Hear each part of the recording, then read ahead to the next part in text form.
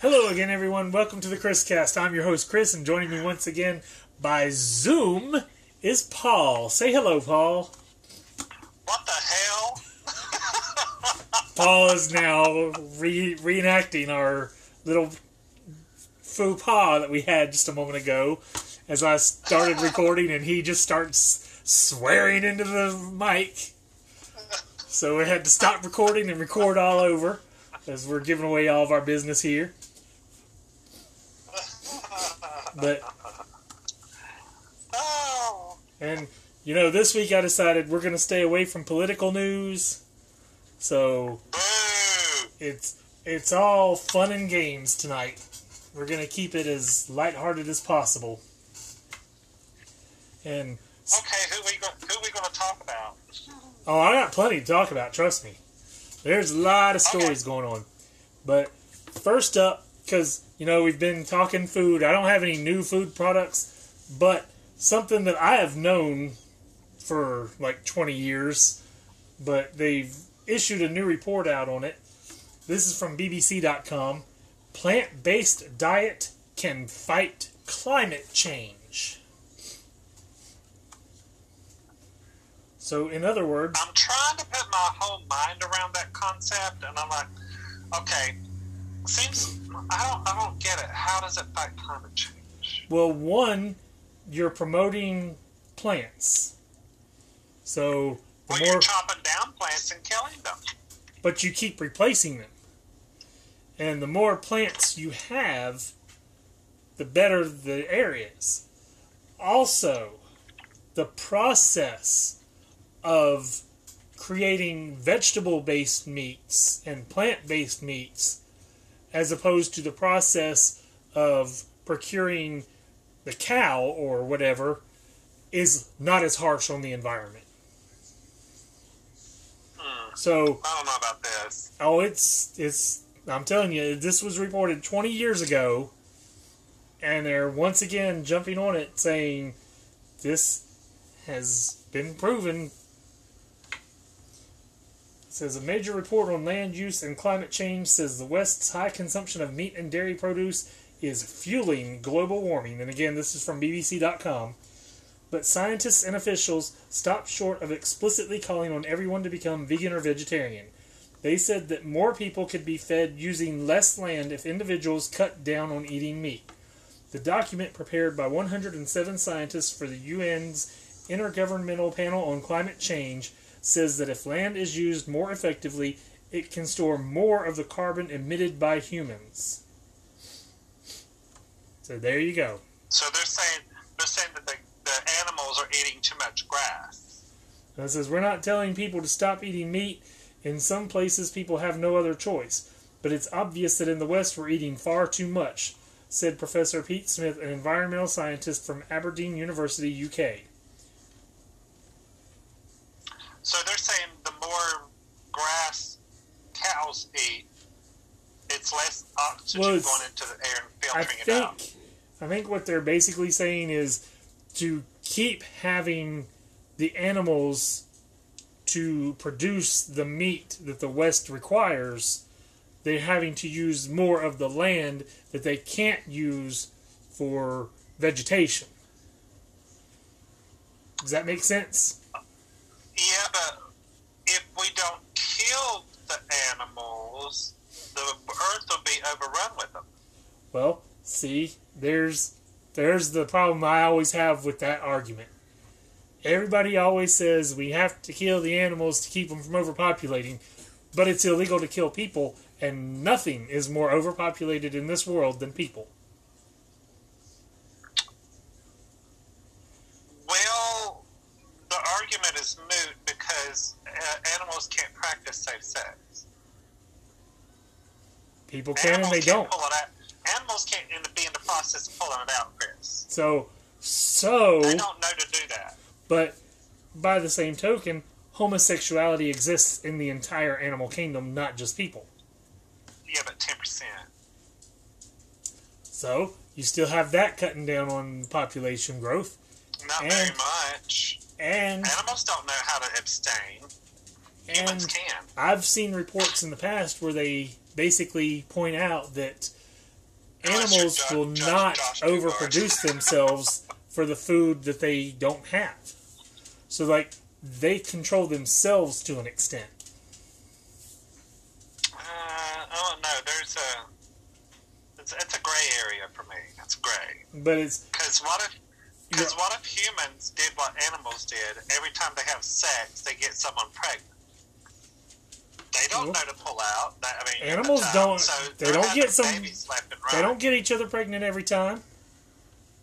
But what I'm saying is, you don't see what I'm saying. I do see what you're saying, but you're not seeing the point that people are more overpopulated than anything on this earth, and we don't advocate killing people to control the population.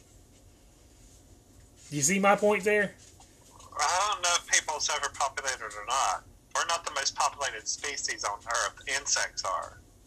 Well, insects aren't overcrowding the Earth. And insects actually provide a function for the Earth. We're destroying the Earth. We're just going to have to agree to disagree. Okay. Think of it this way. Who causes more damage to the Earth? Overpopulated animals or overpopulated people? I wouldn't say overpopulated people. I'm just saying humans in turn do more damage. Okay, so overpopulated animals or people? I'm not saying that it's raining really hard all of a sudden. I'm not saying that people are overpopulated. I'm just saying people damage the planet. Human and animals don't. Oh, I'm flat out telling you, people are overpopulated. There's nothing more overpopulated on this earth than people. And I don't know about that. Until COVID, our population kept growing continuously. If you go to Hong Kong and Beijing and places like that, yeah, it's overpopulated there. But if you go to the mountains of Mount Everest, no.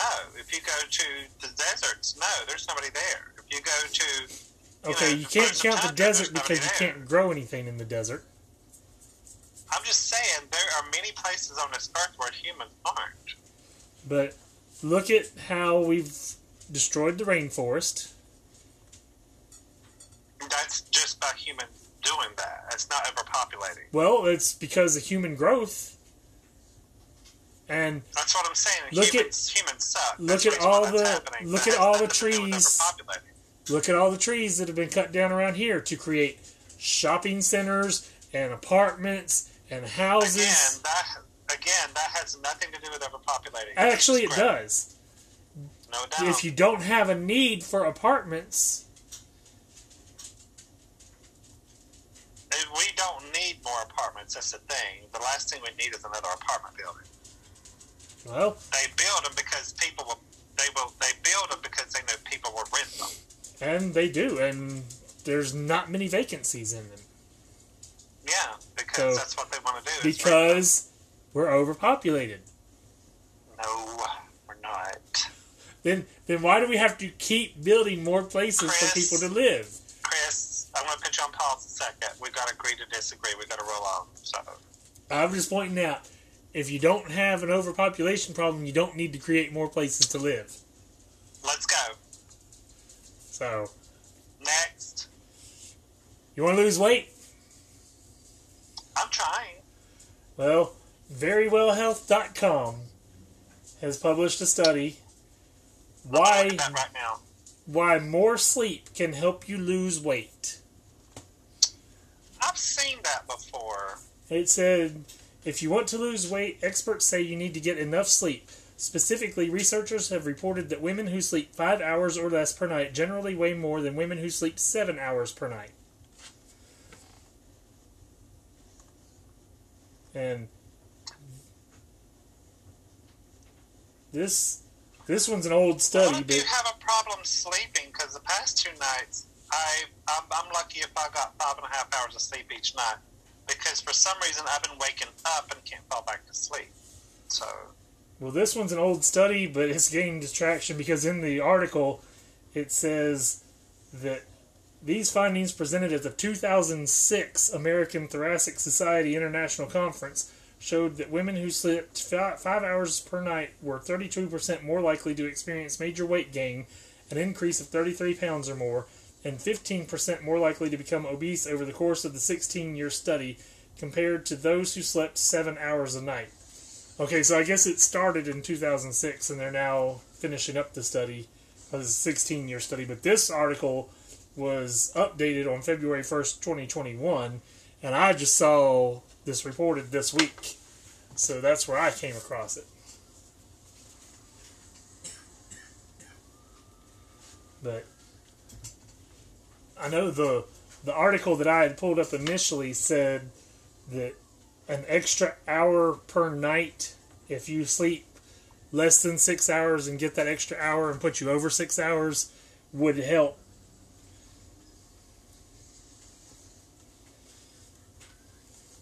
Yeah, I was getting about a good 7 hours into sleep of night, but here lately, the past couple of weeks, I'm lucky if I get 6 hours a night.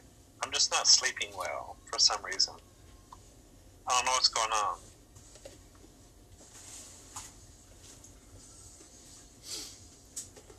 So, yeah, I need to figure that out. But, yeah, I'm on their website right now checking things out. But, like I said, I don't know what exactly... Do you sleep good? It depends. Like, last night, I fell asleep sometime around 4 and I was up at 9:30. That's only 5.5 hours of sleep. Yeah. So what do you normally average on a normal night? I or normal time when you sleep? I try to give myself the chance to get 8 hours. It never happens. But, like, where I started working the 12-hour shifts, I come home, I get my stuff ready so I can be prepared for the next morning to pack all my lunch and head out the door after I get showered and everything. So I come home, by 12:30, I'm starting to get in the bed or already in the bed, and I try to roll over by 1 o'clock to get to sleep, and then I have my alarm set for 10 minutes till 9. So generally I get at least 7 hours, but I also have a problem of waking up a lot, so that is a drawback too, because when I wake up I tend to lose the sleep that I gained, and I'm more tired the next day. Whereas if I just sleep straight through, I'm well rested and am good the next day. Yeah. I usually try to be in bed and asleep by 12 o'clock because my alarm goes off at 10 minutes after 7.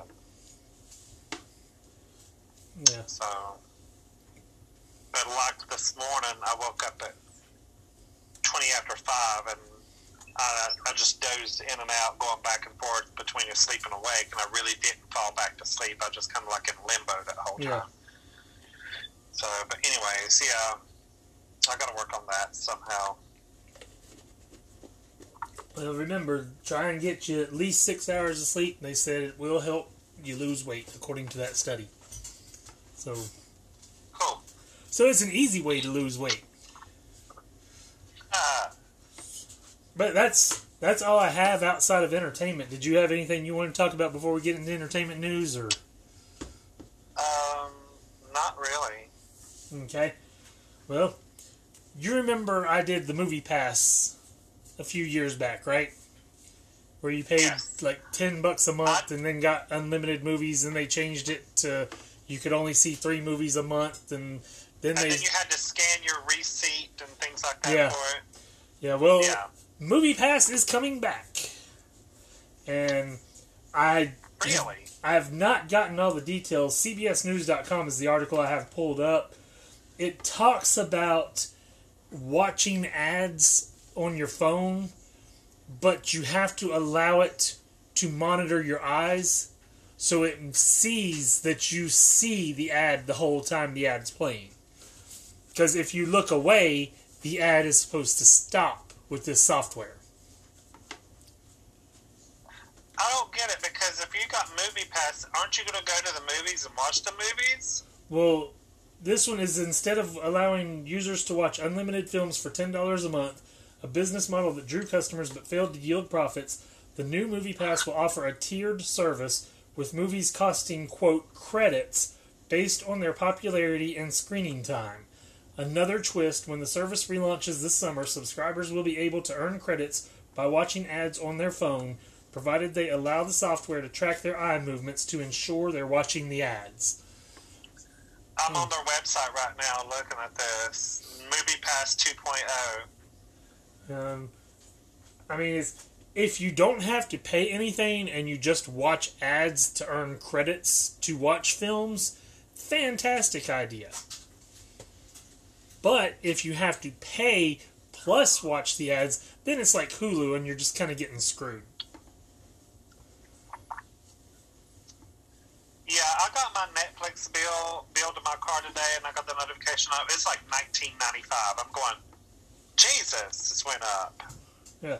Well, I'm seriously thinking about getting rid of Netflix, even though I use it like crazy. But I don't know. Thankfully, I've got a friend's account, and I watch it that way because it's one of those I don't watch it enough to have it. And if I didn't have... there's some stuff I'm binging on there that I like, so...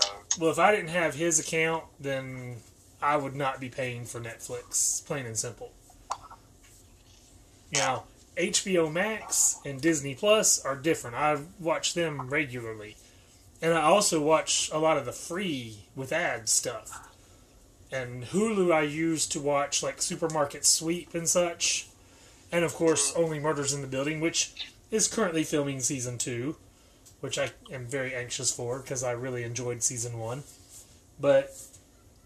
Are we talking about shows right now? Well, I'm just in entertainment news. I mean, we're just kind of moving from, like we always do, we're talking about MoviePass and going on a tangent. But the thing that I was saying about Hulu is, luckily, with Sprint, I get Hulu for free with my phone bill. So... I get the ad-based service, but like I know Peacock has a lower charge service with ads, Hulu has a lower charge service with ads, and I'm like, if I'm paying for it, then I shouldn't have to watch ads as well. Otherwise, it should just be free. You're on Twitter. Did you see what Jamie Lee Curtis tweeted out today? No, because I don't follow her. Well, she tweeted out a picture of her, all beaten and bruised up, for the new Halloween movie she's filming. Yeah, it's a pretty cool picture, and she's flipping off the camera. See how beaten and bruised she looks. Yep. Of course, people out there in podcast land can't see that, so they'll have to go to Twitter and see her for themselves. Just gotta Google it, and you'll see it. But no, that's what my point was with the movie called Halloween Ends. My point with the ads and paying for it is back to the MoviePass. If you watch these ads and earn credits and don't have to pay for the service or the tickets, that is a fantastic deal, and I'd be all about it. But I got burned with MoviePass the last time when they went belly up, and didn't let anybody know the reason that nothing was working right, and kept saying that the films were sold out when I knew very well they weren't. So, if they do it as totally ad-based and you earn credits to pay for movies, that is fine. Yeah. But if you have to pay for the service and watch ads to earn credits to watch these movies, then I'd just rather buy the movie ticket. Because the only reason I went to so many movies in the theater was because I had MoviePass and could go in for one price and basically I just watched like one movie a week with it. But it more than paid for itself with that one movie a week. And even when I think it went up to $20 towards the end, and still one movie a week, that's $5 a film. Well, see, I had that AMC Gold Pass, and I was paying like, I forget how much money a month, and I could go and see how many movies I wanted a month. Yeah. So, I had the AMC version of that. I think it was like $20 a month or $30 a month it was. And I was going to the movies once a week, watching movies, back whenever that was going on. But Yeah. I don't think they have that anymore, do they? I think they do, but I think you have to re-sign for it since COVID.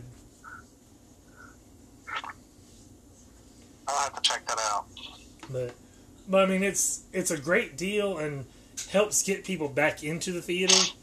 And quite honestly, on the theater's behalf, since I worked in one for so very many years, if you don't have to pay to get in, you are more likely to pay for concessions when you get in. And that's where the theater survives. So it's all win-win for the theater. Okay, let's hypothetically say a ticket to see Scream is $15 to watch that movie Scream. How much money does the theater pocket of that movie? I heard many different stories through the years, and I never did get an official answer from somebody.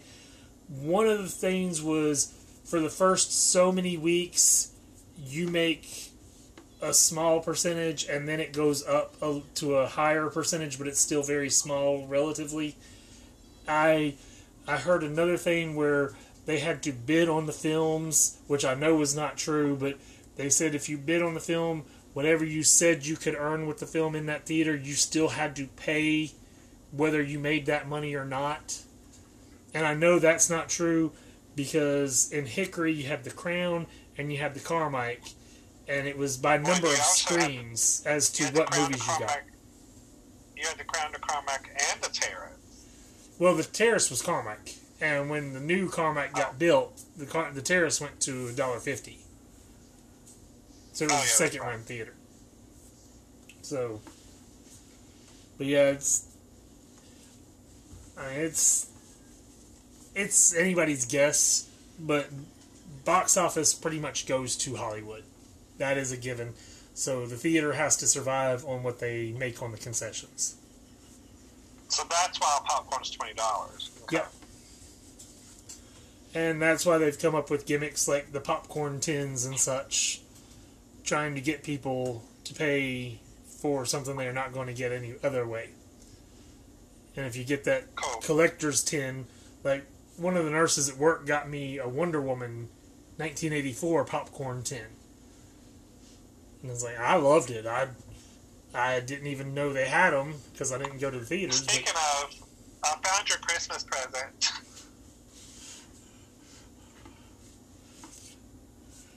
Okay.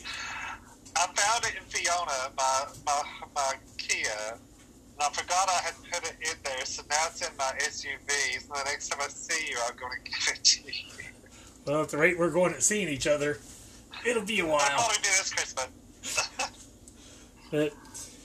But we got to move on because we're already 23 minutes in, so just real quick, did you see Oscars? I disagree with this. But Oscars is going to have a fan favorite film this year, where the fans vote on the film. I didn't see it, but I saw who's going to be hosting it, and I thought that was pretty cool. Yeah, there's 3 hosts: Wanda Sykes, and I can't remember who the other 2 were. Yeah, go ahead. There's 3 women, but you talk about that. The problem I have with the fan favorite film is the Oscar is not designed to go to the movie that makes the most money. It is designed to go to the movie with the most artistic integrity, the best story, the best acting, the best directing, all of that. And whereas Spider-Man No Way Home was a humongous blockbuster success, has passed Avatar domestically in sales, it lacks severely in Best Picture quality because, as we mentioned when we reviewed it, there were several plot holes in the film. And Regina Hall, Amy Schumer, and Wanda Sykes. Yeah, I love me some Wanda Sykes, let me tell you. So, but I think that a fan favorite category just kind of tends to cheapen the quality of the Oscar. And I mean, not one of the greatest films that I've seen for the artistic quality, the merits in the film, the whole 9 yards, was Crash. And you're not going to get a Crash every single year. That's a given. But you want to at least strive for that kind of quality in the film that wins an Oscar. Yeah. So, but as far as nominations go, GLAAD announced their nominees this year. And I tweeted it out, and I can't remember right offhand. I've got the whole list here. But I know that DC ended up with a lot more nominations than Marvel did. Marvel got Outstanding Film Wide Release with Eternals. DC had nothing. Outstanding Drama Series, DC had Doom Patrol on HBO Max and Batwoman and Supergirl on the CW. Marvel has nothing. Outstanding New TV Series, Chucky got a nomination. Y: The Last Man, based on a DC comic, is nominated in that category. Again, nothing from Marvel. And then I know there was the comic books. Graphic novels, they both got nominated for their Pride Month special edition. And I think DC had one or two more. Outstanding comic book. For DC, you had Aquaman the Becoming, Crush and Lobo, The Dreaming Waking Hours, Harley Quinn the Animated Series, The Eat Bang Kill Tour, and Superman Son of Kal-El. For Marvel, you had Guardians of the Galaxy and Star Wars Dr. Aphra. So Marvel had 2, DC had 5 in the comic book issues. For original graphic novel, you had the DC Pride Anthology from DC. You had I Am Not Starfire from DC. For Marvel, you had Marvel's Voices Pride Anthology. So both still have a long way to go to great LGBT inclusion, but as I've said multiple times, Marvel is really great with the black superheroes. However, DC excels in the LGBTQ inclusion. So, and these GLAAD Awards just kind of prove that further. Because Marvel has so few nominations compared to DC.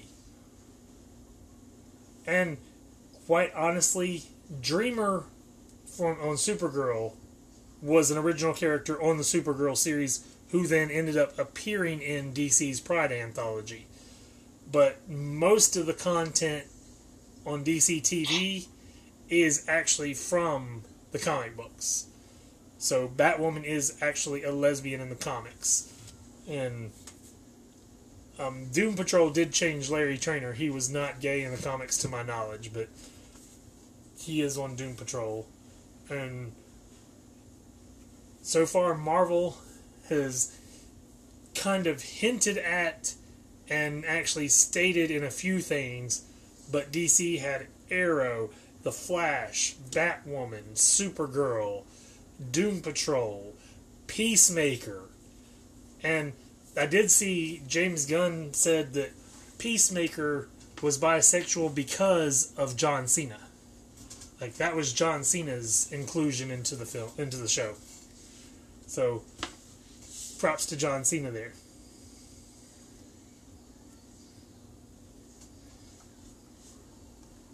No, nothing to say on that?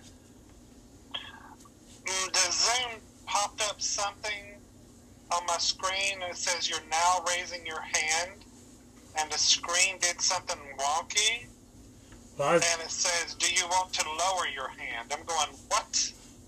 I don't know. I haven't learned the ins and outs of Zoom yet. I think it's so that you can actually talk, because maybe you hadn't talked for so long. Hand. Yeah, it's like, It knew that I put my hand up. It was just weird. Okay, never mind. Sorry. But I was reading what was on my screen. But since I mentioned Peacemaker, we're recording this on the day that the Peacemaker finale aired, which Peacemaker has been given a season 2 renewal, so we will get more Peacemaker. And that finale was fantastic, and there is a cameo appearance in it that was actually filmed by Marvel Studios. I'm not going to spoil it. If you want to look it up, if you have not seen Peacemaker, it is a major spoil for the finale, but Marvel Studios was instrumental in filming part of the Peacemaker finale. So, Cool. when everybody thinks there's this big war between Marvel and DC, it's the fans that feel that way, not the companies. They actually work together quite a bit. So, That's very cool. And they want the competition because it makes them strive to be better. And I always compare it, because it's such an obvious comparison, is if you go back to WCW and WWF, before it was WWE, WWF bought WCW, their major competition, no longer had anybody to be better than or beat in the ratings, and the product quickly tanked because of it. This is why you do not want Marvel to buy DC or DC to buy Marvel Comics, because there will be no real competition and the product will tank. And plus, DC couldn't afford Marvel anyway. Well, I'm just saying hypothetically on either one. You don't want either one. Whether you're a DC fan, whether you're a Marvel fan, whether you love both, whether you hate both. It's not good for either company for the other one to buy them. Because they're going to have competition. It will eliminate the competition altogether. Because there are other comic book companies, but none that can compare to the level of DC and Marvel. And that's no knock against like Dark Horse and Dynamite and Boom Studios and Miller World and all that. They just do not have the history, and they cannot compete on the level of Marvel and DC. Don't forget the greatest comic books of the series of all is Archie and Veronica. Yeah, I disagree, but hey, those are good. They don't compare to Wonder Woman. Oh, please. Yeah. Variety had an article, I'm not going to read it. There's not much detail, but Blade Runner 2049 sequel series is in development at Amazon. Hey, you know I've never seen Blade Runner? I have not either. And I've meant to watch it many times. I have it on VHS, I have it on DVD. I've never gotten around to watching it. So I've not even watched the sequel. I've never seen any one of them. If I don't watch the first one, I'm not watching the others. Now, isn't that with Wesley Snipes? Harrison Ford was in the original. Oh, really? I didn't know that. Yeah. You're thinking of Blade with Wesley Snipes, which is based on a Marvel comic. Oh, yeah, Blade. That's it. He's half vampire and half human. All the strengths, none of the weaknesses. And those I have seen every one, including the TV series. And moving on, Deadline has the announcement from today. Stranger Things Season 4 will be released in 2 parts. The first volume will be on May 27th, and the second volume will be on July 1st. That is for Season 4. Netflix also announced today that Season 5 will be the final season of Stranger Things. Yeah, I saw that. Have you watched any of the Stranger Things? I've watched all 3 seasons. Oh, really? I haven't seen any of them. I heard they're really good. First season is fantastic. Second season, not as good. Third season's better than the second. But I'm telling you, when I watched it the first time, what's the premise of it? It's really difficult to go into without spoiling everything. Oh, I was going to say, did they have just magical powers? there's so much, because I've seen all 3 seasons, so I know where all the story goes. It's really hard for me to tell you what the show is about without giving away so very much. Oh, no, I was just going to say, is it just a bunch of kids that discovers they have magical powers? Is that basically what it is? No. That is not what it is. That's fine. Okay. But there is some power in it. There's horror elements. But what I was going to say for the show, when I watched it the first time, I knew it was brand new. And I'm sitting there watching it thinking, these kids look really familiar. Who did they grow up to be? Because it looks so very well done, like it was done in the 80s. Oh, so that's when it takes place, is in the 80s? Yes, it is set in the 80s. Oh, okay, well that's interesting. It is a fantastic series. You should definitely watch it. Okay.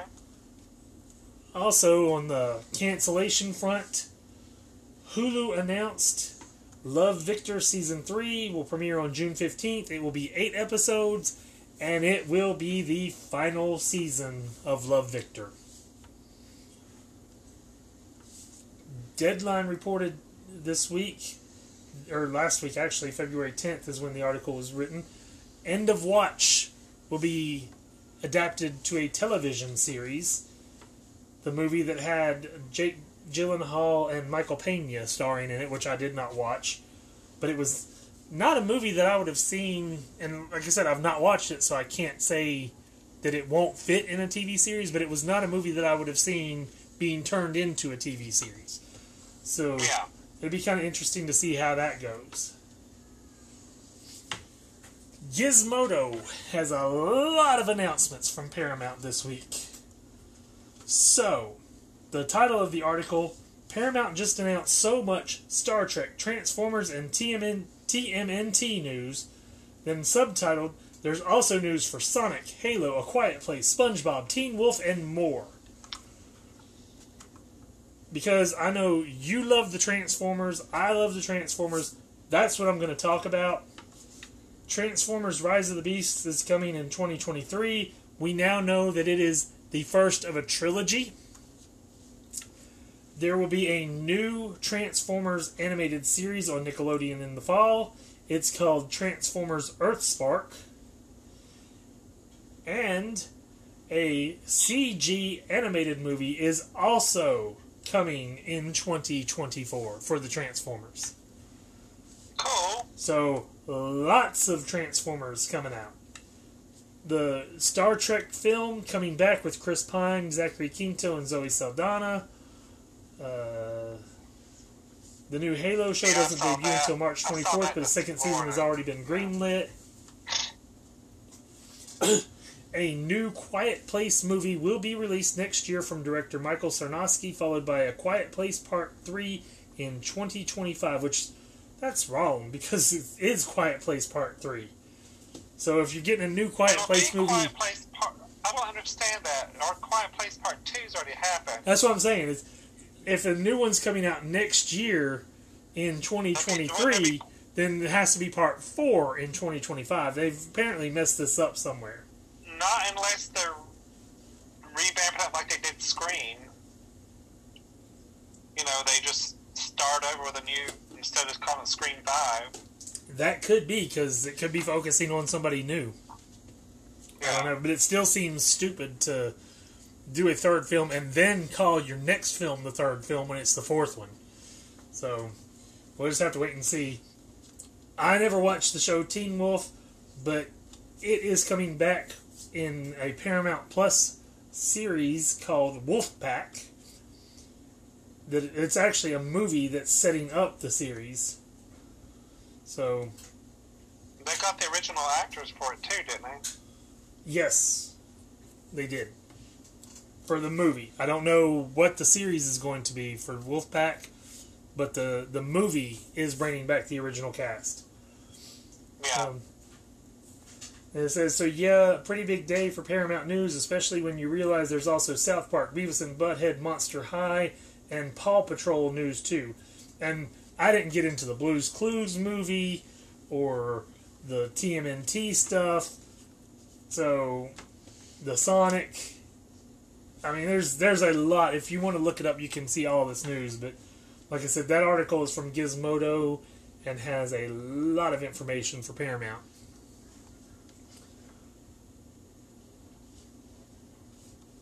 Fox is developing a Joe Hill comic into a movie. It is called The Fireman. And I don't know if you know Joe Hill, but he is the son of Stephen King. I didn't know that. Yes. Why does he call himself Joe Hill if it's Stephen King? I honestly don't know. Or is that... I wonder if Stephen King's real name is Hill, last name. Or Joe Hill could be his alias for writing. Could be. So, in the article from Variety, it says, it's the fourth Hollywood project based on a novel by Hill, the son of Stephen King. He previously wrote Nosferatu, which is in development as an AMC series, Horns, the basis of a 2014 movie starring Daniel Radcliffe, and Heart-Shaped Box, which is in development at Langley Park Productions. So... Sounds like he's very successful like his father. Oh, he has been. Wow. Good for him. Yesterday came the news of a film that I'm just not sure of.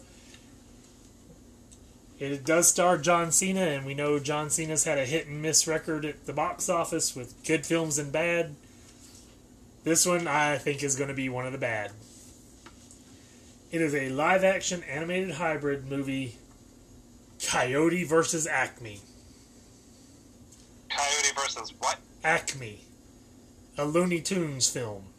Oh, yeah, that's going to bomb. So, but like I said, that article is from Deadline if you'd like to read more about that one. I already talked about Peacemaker being renewed for a second season. Kevin Smith on his podcast this past week told some news that really made the news rounds to this week. He actually was paid to write a script for an animated Plastic Man movie that would have starred Jim Parsons as Plastic Man. Jim Parsons from The Big Bang Theory. Sheldon Cooper. Really? I don't know why this movie didn't get made. The only thing I can guess is that DC decided they needed more Batman because, you know, they don't have enough made already. So let's ignore everybody else and put more Batman out. But I'd have been down for a Plastic Man movie from Kevin Smith. I saw where Clerks 3 is coming out. Yeah, I believe it's finished filming. I'm not positive. But I'll be watching it because Clerks was a great movie. But Clerks 2 was absolutely hilarious. I just saw part of Clerks 2 in the restaurant. Well, part of it was in the restaurant last night. Well, there was a hilarious going back and forth there in the restaurant between a couple of them, and I thought I was going to die. There's the reenactment of Lord of the Rings in there, which I loved. Yeah, That was the classic line, "You never go ass to mouth." So, yeah, I mean, there's also the one that they're discussing what's racism and what's not. That was horrible, but yes. And while we're speaking of Clerks 2, did you see the really sad news about Rosario Dawson this week? No. She and Cory Booker have split. Oh. I loved them as a couple. I love them both individually, but they were just a great couple, and I hated to see that news. Yeah. And my final bit of entertainment news here, did you see what HBO Max has announced for their new DC Comics film that they're producing? I might have. Go ahead, what is it? It is at least not the Bat Family. And I am torn on this one, and I will explain why after I tell you what it is. It is the Wonder Twins movie. Here's why I'm torn. In other words, Wonder Twins unite? No, Wonder Twin power activate. They put their fists together. Yeah. She could turn into any animal. He could turn into any form of water. They were created by Hanna-Barbera for the Super Friends cartoon. They were extremely lame and terrible characters on the Super Friends. Everybody made fun of. Smallville did an episode called Icon, I believe, in the 9th season, in which they did the Wonder Twins. And they did them where they were worshiping the hero, basically, and wanting to be like him, but because they didn't have the knowledge and the training, they screwed up a lot. And it was a fantastic take on the Wonder Twins. So, if you have not watched it, I highly recommend watching the Wonder Twins episode of Smallville. It was called Icon. And you will see that the Wonder Twins can really be enjoyable, fun characters to watch. What are they going to go for in the Wonder Twins movie? Are they going to go for the bumbling, stupid Wonder Twins of the Super Friends cartoon? Or are they going to go with the good intention, enjoyable version from Smallville? That reminds me, have you been seeing any of the previews for the new Fresh Prince of Bel-Air? I know it's a drama and Will Smith's producing it, but... Yeah, I watched it today, and I'm like, lame. I want it to be a comedy, not nothing serious, and this is serious. Yeah, I knew it was being done as a drama. Which, honestly, and you know, I'm not a Will Smith fan. I can't stand him. Hate his acting. I think he's the same thing, pretty much everything he does. But I will give him credit on this one. If you're going to take a show that's beloved and basically a new classic because it is so popular, then if you're going to redo it, you need to respect the original and create something new. So turning it into a drama gives it something new where it's not ruining your memories of the original series.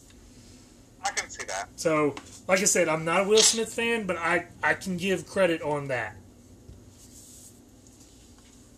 And want to touch up real quick the Bob Saget story. This is becoming I saw the family more and more odd all the time. Yeah. First, we heard that it was COVID that he died from. Well, we found out that was not true. That it was not COVID. It was an apparent bump to the head that he didn't take seriously, went to sleep, and didn't wake up. Well, now this week, the family of Bob Saget has sued to prevent the autopsy report from coming out. And that just strings all kinds of questions out there. Yeah, why would they do that? I mean, I can understand wanting your privacy, but by the same token, you have fans that want to know the answers, and they have to realize this. So... Well, the only thing I could think of is if he died of some kind of alcohol with some kind of illicit drug, which made him faint and pass out. But see, that was the initial report. There were no drugs on the scene, and they do not believe foul play was involved. They did not believe it was drug-induced. So... Well, that's what they say they don't believe. They don't know what's going to find out in that coroner's report. Well, I mean, they would have had evidence of something there. Most likely. So... I'm just saying they don't want something to come out. And that just sounds like the most illicit thing to me is he had drugs in his system somehow, some way. Well, and I'm not trying to say this happened, but a scenario could be prostitute in the hotel room, cleaned up everything, and left. Like I said, there is absolutely no evidence to even begin to support that. But that's what I'm saying. Suing to keep the information from coming out leads to speculation like that, and that's why I'm saying that. Again, in no way, shape, or form do you take me to say that he had a prostitute in his room. I'm just saying that's a possibility of where minds can go because they're blocking the information. Yeah, something that'll listen. Yeah. So we know the story's going to keep coming. So for his fans, I hope they get closure that they deserve. But it's really odd. And with that, we have 4 passings to discuss this week. First up, this is from NPR. 2001 and Blade Runner visual effects wizard Douglas Trumbull has died at age 79. Said he brought to life the impossible landscapes in 2001: A Space Odyssey, Blade Runner, and Star Trek: The Motion Picture. In the days before digital effects, those scenes had to be created physically, and Doug Trumbull was the kid who figured out how. First hired in his 20s to fill Space Odyssey's computer screens with images, back before most people had ever seen a computer screen, his inventive use of slit-scan shots in the finale made him Hollywood's go-to guy for sci-fi imagery. George Lucas came calling, but Trumbull had to turn down the original Star Wars because he was too busy with effects for Close Encounters. By that time, he'd also directed Silent Running, in which Bruce Dern and robots Huey, Dewey, and Louie tend what's left of Earth's vegetation in geodesic domes in outer space. So, wasn't Huey, Dewey, and Louie Donald Duck's nephew's name? Yes. But, I mean, this guy, quite an amazing career when you start looking at all of his accomplishments there. And he had the chance to work on the Star Wars. And had to turn it down because he was too busy. That sucks. So, at least he got to work on Star Trek for Star Trek fans. Think of it that way. Star Trek ain't the same level as Star Wars. Well, for some people it is, though. I'm not a Star Trek fan, but I know there are many people who prefer Star Trek to Star Wars, so just the same as there are many people who prefer Star Wars to Star Trek. My favorite Star Trek is Star Trek The Next Generation, wherever it came on. That was my favorite. Next up, this is from the Today Show, and I know I'm going to get the name wrong, even though I looked up the pronunciation earlier. I believe they said Frank Pess. Beverly Hills Cop and Top Gun actor dies at 75 due to dementia complications. Said he appeared in both Beverly Hills Cop movies, Top Gun, Midnight Run, and Miami Vice. The circle of friends included Sylvester Stallone, Tony Danza, and Robert Forster, among others. First appeared on screen in 1976 as a guest star on Police Story. Throughout his career, he appeared on other series such as Kojak, Knight Rider, Blue Thunder, The Greatest American Hero, Matlock, Who's the Boss, and The Master. Landed small roles in Stallone films Rocky and Paradise Alley, as well as Don Simpson and Jerry Bruckheimer's smash hits Flashdance and Top Gun. So, another very accomplished actor that we've lost. And on the music end, this is from the Hollywood Reporter. Dinah Eaton, music editor on James Bond films, dies at 70. Pioneering British music editor? Yeah, the pioneering British music editor who worked on 5 James Bond films and movies directed by Michael Cimino, Bernardo Bertolucci, John Singleton, and Edgar Wright, has died. She was 70. Says it was complications from surgery at a hospital in Kingston, England. She had survived 2 bouts with cancer. God bless her. The Bond films she worked on were Tomorrow Never Dies, The World Is Not Enough, Die Another Day, Casino Royale, and Quantum of Solace. She did 3 other films with Apted Enough, Amazing Grace, and The Chronicles of Narnia, The Voyage of the Dawn Treader. partnered with composers Maurice Jarre on Top Secret. It's directed by Jim Abrahams, David Zucker, and Jerry Zucker.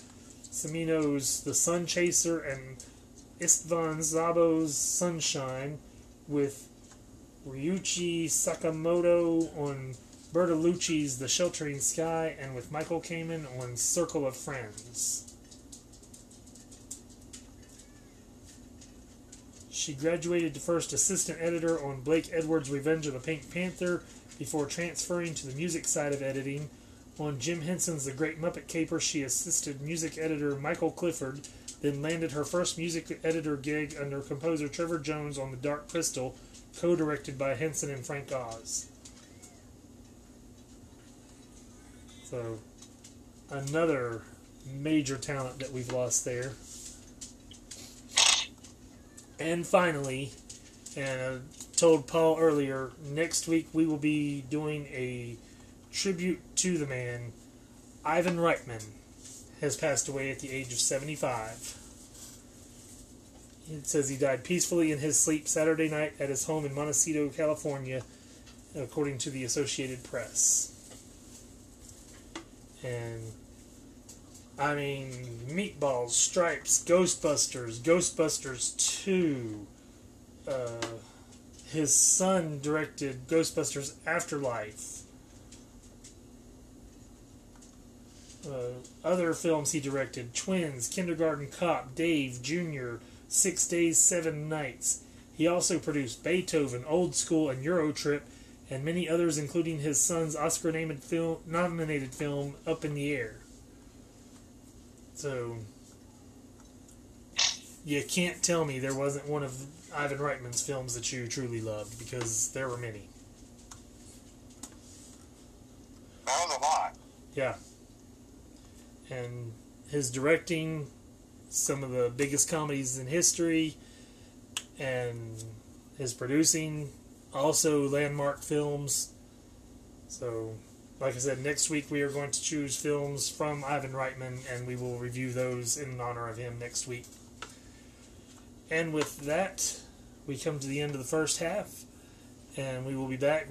This week, Paul chose Self-Made, the story of Madam C.J. Walker, wasn't it? Yeah. Starring Octavia Spencer. It was a limited series event on Netflix, 4 episodes, and I chose The Long Walk Home to once again honor Black History Month. So, we will be back in just a moment with those reviews. Stay tuned, everybody.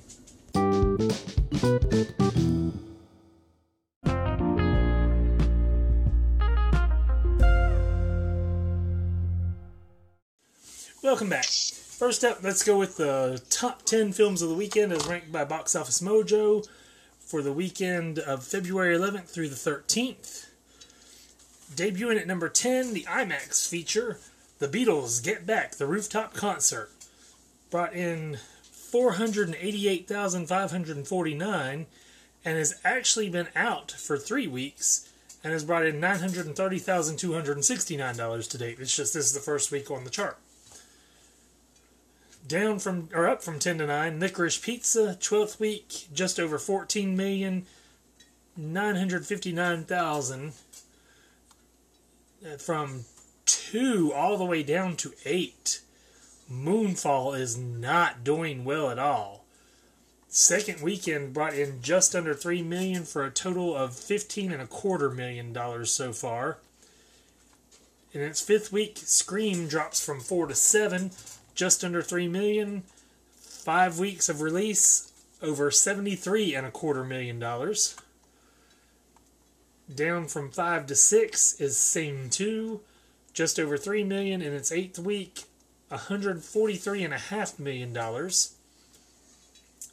Debuting at number 5 is a film that they don't have a distributor listed for, that I do not know what the film is, but it is called Blacklight, and it brought in $3.5 million in its first weekend. So somebody knows something about it.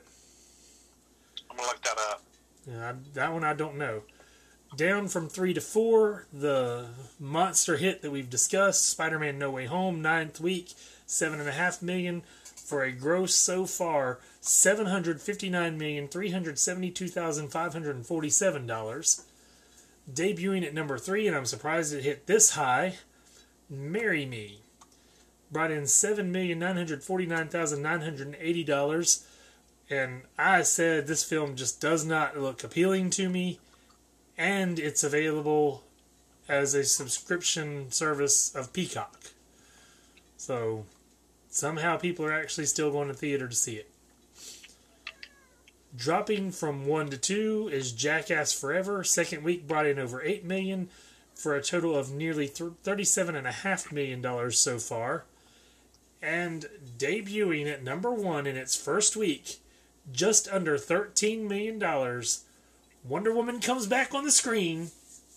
Gal Gadot stars in Death on the Nile.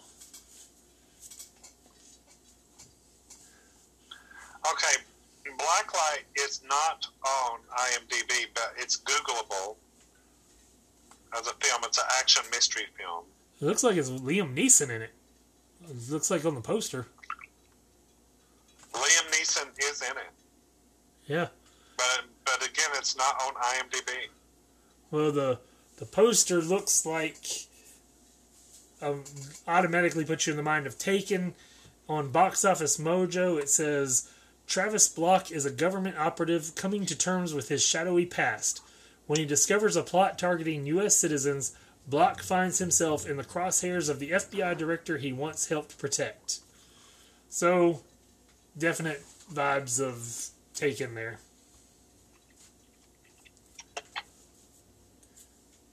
But it might very well be worth watching. I had not heard of it before.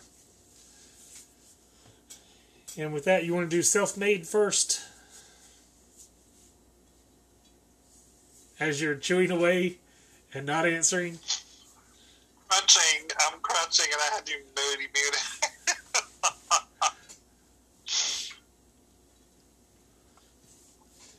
Okay, what did you want to do now?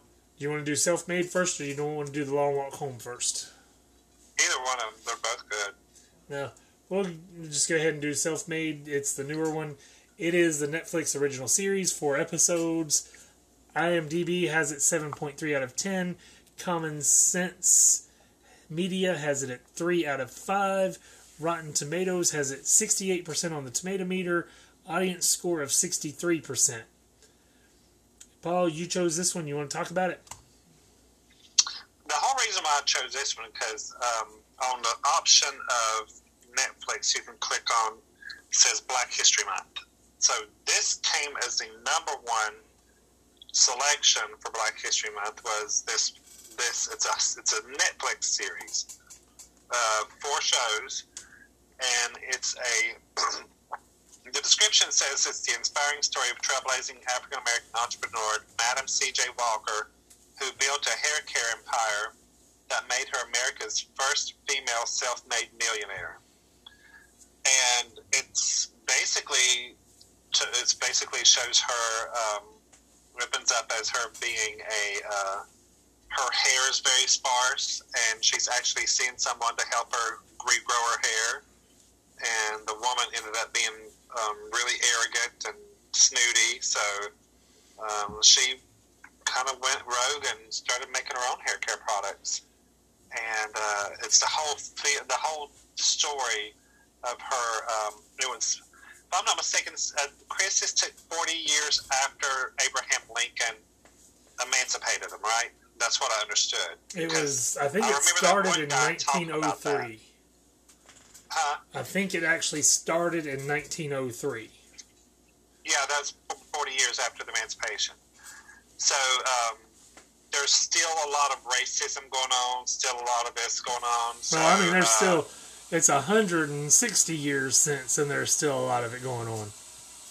Well, yeah, true. But what I'm saying is back then it's a lot worse than what it is now. But anyways, Octavia plays this lady who starts her hair care products, and it's actually a really cute film, or not film, but it's a really cute series, and it's very enlightening of what goes on behind the scenes. And she moves out of town to go to a more affluent city. What is it, Indianapolis, Indiana? She moved to. Yeah, because the woman who treated her hair to get it to grow back Yeah. was too much competition in the town and would not work with Madam C.J. Walker. So yes.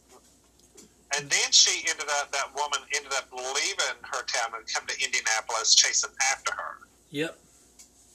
So, and it's the whole story of what went on with that. So, it's actually really good, very entertaining, and very informative of what happened. So, and I enjoyed it. And I don't know if you got to the final episode, and I won't give it away, but there is a discussion between Madam C.J. Walker and Addie in the last episode where they talk about how they could have been partners and all that, and what prevented it and all that, and it was, you actually kind of felt sorry for both of them at that point, but there was a lot that this woman went through, and she ends up going to a convention trying to get Booker T. Washington to endorse her product. I mean, there's so much, and the last episode, it gives details about different people, and her husband never had a picture made. So they said there were no known pictures of him. But they had pictures of some of the other characters, which were actual people, as we said. But this cast alone, I mean, first up, you got Octavia Spencer. Fantastic woman, perfectly cast in this role. She was the embodiment of what they were trying to portray Madam C.J. Walker to be. Tiffany Haddish played her daughter. Garrett Morris was Cleophas, which I can't remember, was he her husband's relative or was he her relative that they ended up going to live with? I thought it was hers, yeah. So, and he's the one that made that statement 40 years after emancipation. He's the one that made that statement. And if you don't know Garrett Morris, then you've really not paid attention in the last 50 years of television and movies, because he was on Saturday Night Live. He did the weekend update for The Hard of Hearing, where Chevy Chase would go, "Our top story tonight," and Garrett Morris would go, "Our top story tonight!" So if you ever saw that one, that was Garrett Morris. He was also Sporty James on Hunter. He was in the Coneheads movie. Lots of great stuff with Garrett Morris through the years. He was the cashier on Two Broke Girls. Yeah, which I didn't watch that series, but he was in the Black Scorpion movies on Showtime that they ended up making a TV series out of. Blair Underwood plays Octavia Spencer's husband. Bill Bellamy plays Sweetness. So, lots of names that you recognize. And there's a lot of story that I don't want to give away in this. I mean, it's based on a true person, but it's a true person who lived over 100 years ago. So, a lot of us don't know the story. And it's a pretty important story to tell for the simple fact that she was a black woman in the early 1900s who fought her way to be a successful businesswoman. And in the last episode, it says she is in the Guinness Book of World Records as the first female self-made millionaire. Now just imagine, back then she's a millionaire. That money today would be billions. Most likely. Yeah. Now, I did think, just the trivia on the main page on this is, despite playing mother and daughter, Octavia Spencer and Tiffany Haddish are only 9 years apart. And I was like, I was pretty sure that they were very close in age. I didn't think Octavia Spencer was old enough to be Tiffany Haddish's mother. The goofs on the front page, Addie is loosely based on Annie Malone, herself a self-made black female millionaire. Despite the show representing her as reluctant to mass sell her product, Annie had a storefront in St. Louis and several employees long before she employed Madam C.J. Walker. So, obviously, it's not 100% accurate and didn't think it would be. But it's definitely a story that needs to be told. We need to see it and learn what happened. And there's a lot of history in there. Even if it is embellished, it's still an important piece to watch.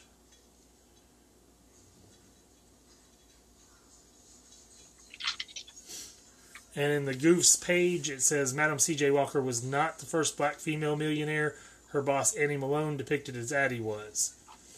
But, like I said, she was the first self-made female millionaire, according to the Guinness Book of World Records.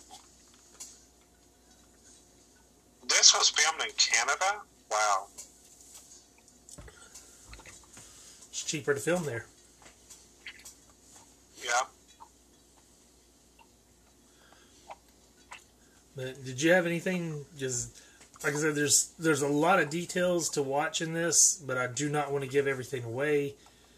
According to IMDb, it's the total runtime of the 4 episodes is 3 hours and 11 minutes. And I'm looking at it. Actually won in 2020 a Black Reel Award for Outstanding Actor in TV and Limited Series. And it was Blair Underwood who won that. It won several awards that year. Wow. Duly noted. I mean, it just keeps on going down through there for the awards. It was a good show. Wow. And it was deserving.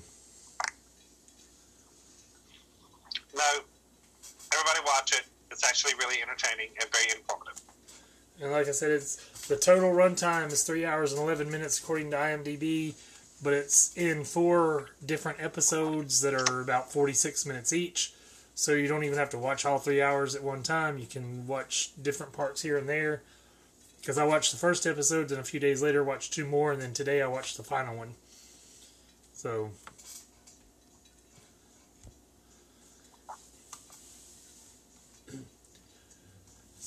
since it was your pick, you want to go ahead and rate it? I'm going to give it a solid 3, Chris. I really enjoyed it. I would give it. I'm going to give it 3 1/4. I really enjoyed it. Like I said, automatically I'm a fan because of Octavia Spencer. Not saying that she's never going to do something bad, but how can you not love Octavia Spencer? And the story is very important. The acting is fantastic. The art direction, like the props and the sets and the vehicles and the wardrobe, fantastic. I mean, it really did transport you to the early 1900s in the look. And so well done. I'm going to give it 3.5 stars. I thought they did a really good job with it. They did. And with that, once again, we mentioned it is a Netflix original series. So if you would like to check it out, that is the place to get it. Our next pick was The Long Walk Home. It was my choice. Vudu has it 4.6 out of 5. IMDb has it 7.3 out of 10. Rotten Tomatoes, the tomato meter has it 88% and audience score 84%. This, again, another important film, and it is available in multiple places. It is free with ads on Tubi, the Roku channel, Vudu, Crackle. It is available with a subscription. Oh, it's also free with ads on Pluto TV. With a subscription to Philo, Amazon Prime, Fubo TV, and Sling TV. So, multiple places you can view this. I watched it on Prime without ads. I'm not sure where you watched it, but it's many, many, many choices to watch it on. I watched it on Prime. This film takes place during the bus boycott of Montgomery that was very well known to many, many people, and it focuses on a maid who is no longer able to ride the bus because of the boycott, and she still has to get to work, so she walks in all kinds of weather and gets a ride when she can, but rides are few and far between, and I don't want to give away a lot. They do mention a very significant portion of the film depicts the carpool that was set up. And I'm not going to say there was another ride she got. I don't want to say that. I want it to anybody who watches it, I want them to see it in the film. Obviously, this is a work of fiction based on a true story. The cast, again, Sissy Spacek, Whoopi Goldberg, Dwight Schultz, who you might have known from the A-Team. He played Howling Mad Murdoch. Ving Rhames. Erica Alexander, if you don't know the name, if you ever watched the show Living Single, she was Max on there. Dylan Baker. Lexi Randall, I know the name, but I can't place. Dan Butler was in it. And they show very much the attitude of the white man towards the black citizen in the 50s and 60s in this film. Again, art direction was very well done. The sets and watching this made me extremely mad. And that's the thing, it makes you mad, but it's a good thing that makes you mad.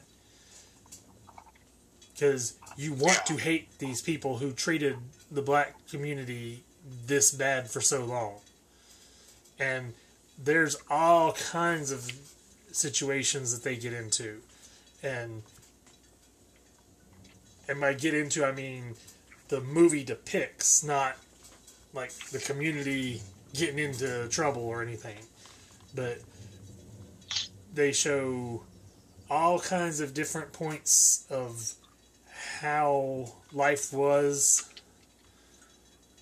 And it's just, I think it was incredibly well done.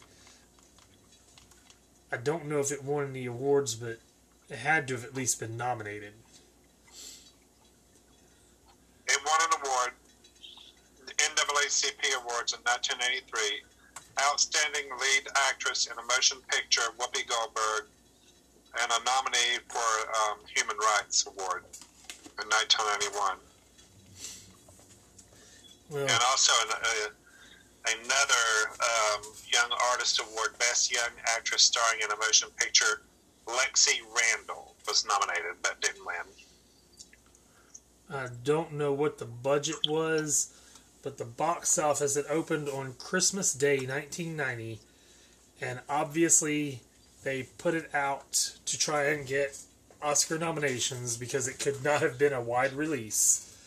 $26,140 its opening weekend. It grossed just under $5 million in the US and Canada.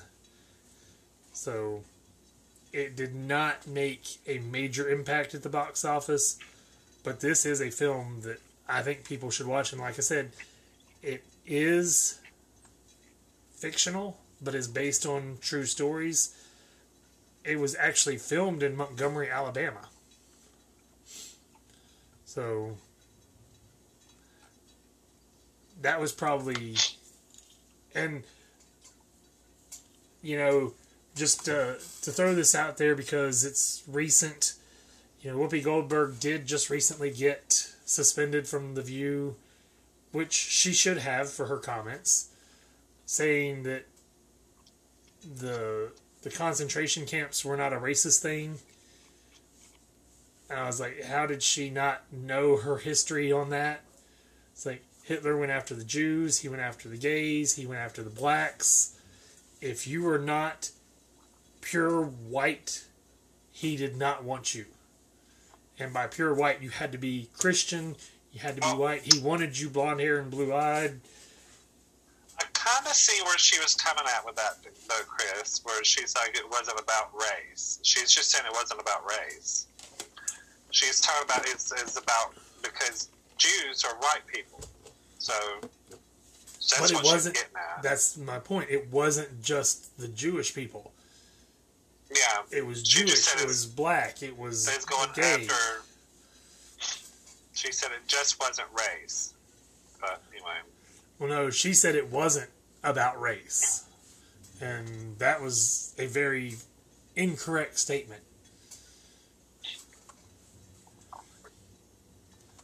But this film, she at least gets to show the history, and you really do feel bad for her character in this movie because she has to be so submissive to everything. She hears... I'll tell you what, that whenever she brought out those biscuits, those rolls, Yep. for Christmas dinner, and what that guy's mother said, I'd have cracked that damn plate right over that woman's head. Well, and she mentioned that on the way out. Yes, she did. To the other housekeeper that she was working with. But she did not dare say a thing inside that house. And that was the sad thing, was they had to know their place because it was not safe for them otherwise. And it showed that she was getting blisters on her feet from the walking, and I just wonder how far her walk was. They never did really say. No, but it gave you the impression that it was completely across town, and being Montgomery, Alabama, across town is a huge city. So... You ever been to Montgomery? No, I have not been in Alabama, to my knowledge. I've been to Montgomery several times. How am I going to say this? It's a very different city, even today. The last time I went through there was on my way to Pensacola. You got to go through Montgomery to get to Pensacola. And I stopped off the interstate there in town. And I thought I'd just drive through town a little bit to see what it was all about. And it definitely has a different vibe to it. It really does. So, if you're ever in the area, I suggest to go visit. So, anyways. I don't know that I will get there, just for the simple fact there's more places I can think of. I did see this in the trivia as far as the box office. It says, in order to avoid the heavy competition of the holiday season, the film was withdrawn from distribution by Miramax following its December 1990 limited release and re-released March 22nd, 1991. And I want to see what was released in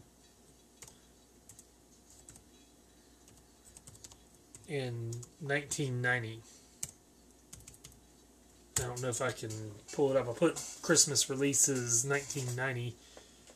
Let me say film releases and see if it changes.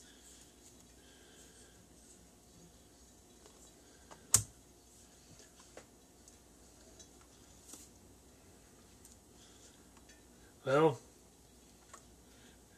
those are between 1990 and 94. Miracle on 34th Street remake, The Santa Claus, The Nightmare Before Christmas, and Muppet Christmas Carol.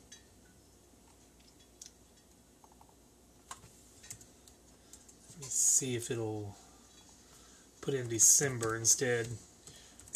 Just because I'm really curious as to what was being released.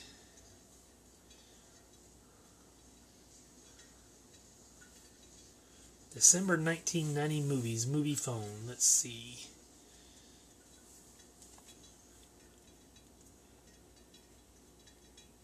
A lot of these are saying January 1st, 1991. Everything's saying January 1st, 1991. Okay, here we go.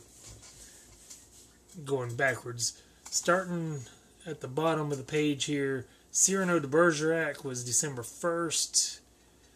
Quarantine, December 4th. The Grifters, December 5th. I don't know how these movies released in all these days, but I'll just start reading some of the names. The Rookie with Clint Eastwood. Maniac Cop 2. Look Who's Talking To, Edward Scissorhands. Mermaids. There's A Mom for Christmas, and that was television. So I think it's video releases too, it's coming up on here. Kindergarten Cop. Almost an Angel. The Russia House. The Bonfire of the Vanities. Godfather Part 3, Green Card, Cadence, Demon Cop, Terminator 2, Judgment Day was a summer film. It says the making of Terminator, so it must have been the VHS release. Howling 6, Class of Nukem High 2, Delta Force 3, Sergeant Kabuki Man NYPD. So there are definitely some well-known films in there. Like I said, I don't know exactly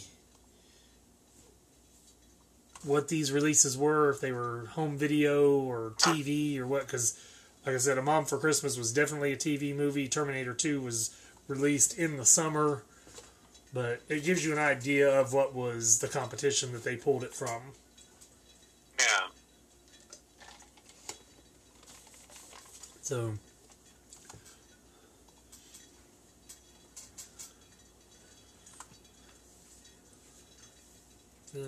Sissy Spacek's daughter was one of the girls in the park, according to the trivia.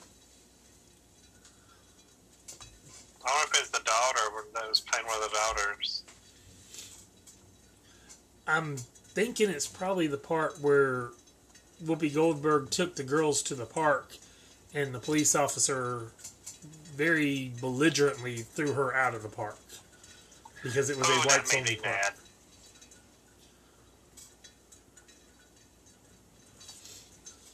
It says this movie was made when both Dwight Schultz and Whoopi Goldberg were supporting cast on Star Trek The Next Generation. So there's another tie to Star Trek, as we were talking about earlier.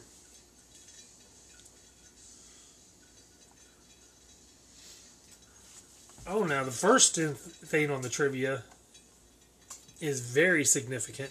It says one of the buses used in the background is the actual bus number 2857 on which Rosa Parks was arrested. The bus was in such bad shape that it had to be repainted and towed by a cable in scenes where it is moving. It has since been fully restored and is now on display at the Henry Ford Museum in Dearborn, Michigan. So, ooh, I want to go to the Henry. I've been wanting to go to the Henry Ford Museum forever. Well, now you've got an absolute reason to go. And you know, that's another good. As close as we live, someplace I do want to go is the Woolworths counter in Greensboro that's been turned into a museum. And I've never been there. We live a couple hours away, and I keep wanting to go, and I either don't have the time or forget about it when I'm there. So,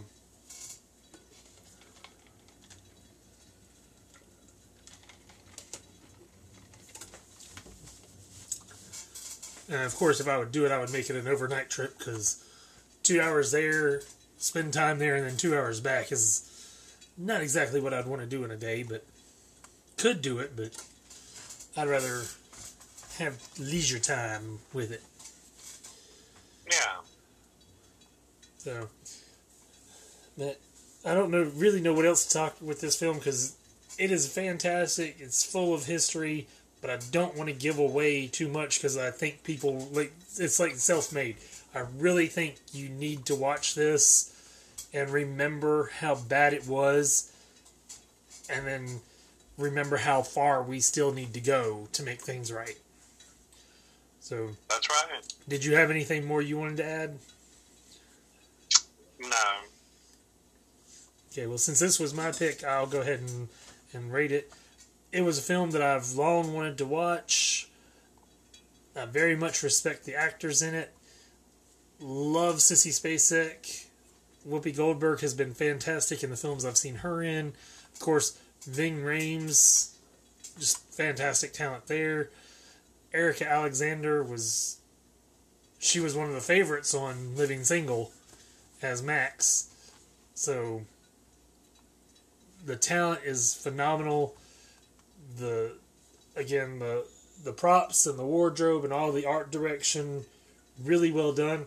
Like the house that Sissy Spacek was living in, I absolutely loved the furnishings in there. I don't know if you paid any attention to it, but they really, I mean, it was really fancy furniture because they were rich. And it was a very period correct, too. Yeah. And the fireplace in the house, their house was really, really nice house. And I would have that today, the way Yeah. that looked. I loved it. today it would be retro, back then it was brand new. And it really works. I mean, it is kind of a timeless look with a definite time period that it belongs to. So I'm going to give it a 4. I think it was really well done. The story was really good, kept you interested throughout the film, made you hate the right people for the right reasons, made you feel sympathy for the right people for the right reasons, gave you a look into history in a fictional story. So it did exactly what it intended to do. So I highly recommend watching it. And like I said, a 4 out of 5. Yeah, it stirs emotions, and anytime it stirs emotions, that means it's doing a good job. And I'm going to agree with Chris on this one. I'm going to go with a 4 as well. So a couple of really good ones that are excellent to watch for Black History Month. Once again, Self-Made is on Netflix, original series on there.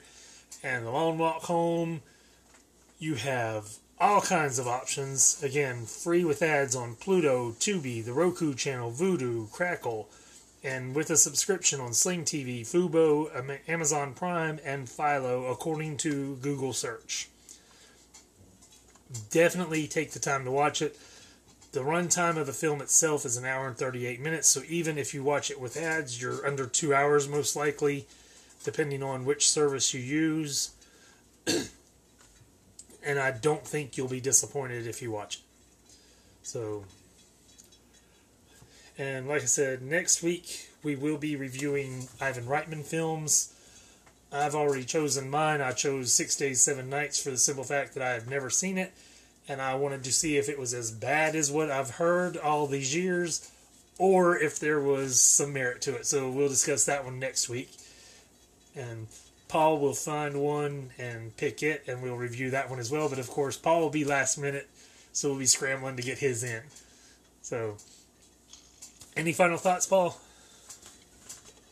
Wear your mask, people. Get vaccinated.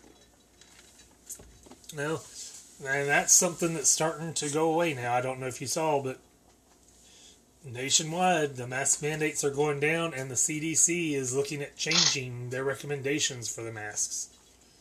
Yeah, I saw that. But we're not out of the woods. Don't think we are, just because the recommendations change.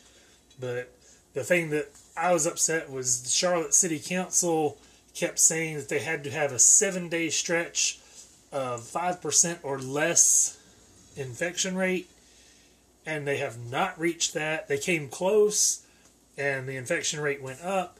It has not gone back down anywhere near 5% for any amount of days. And now, next week, the mask mandate is being done away with in Charlotte.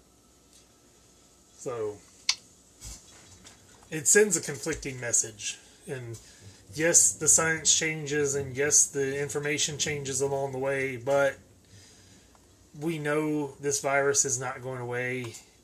We know there are too many people that are arguing against it right and left and refuse to believe that it's a real disease. Of course, by the same token, people refuse to believe that Sandy Hook Elementary School was shot up and little kids were killed. Even the parent who was... Did you see what happened in the news? Yeah, Remington settled for, what was it, $73 million? $73 million to pay to the victims of Sandy Hook.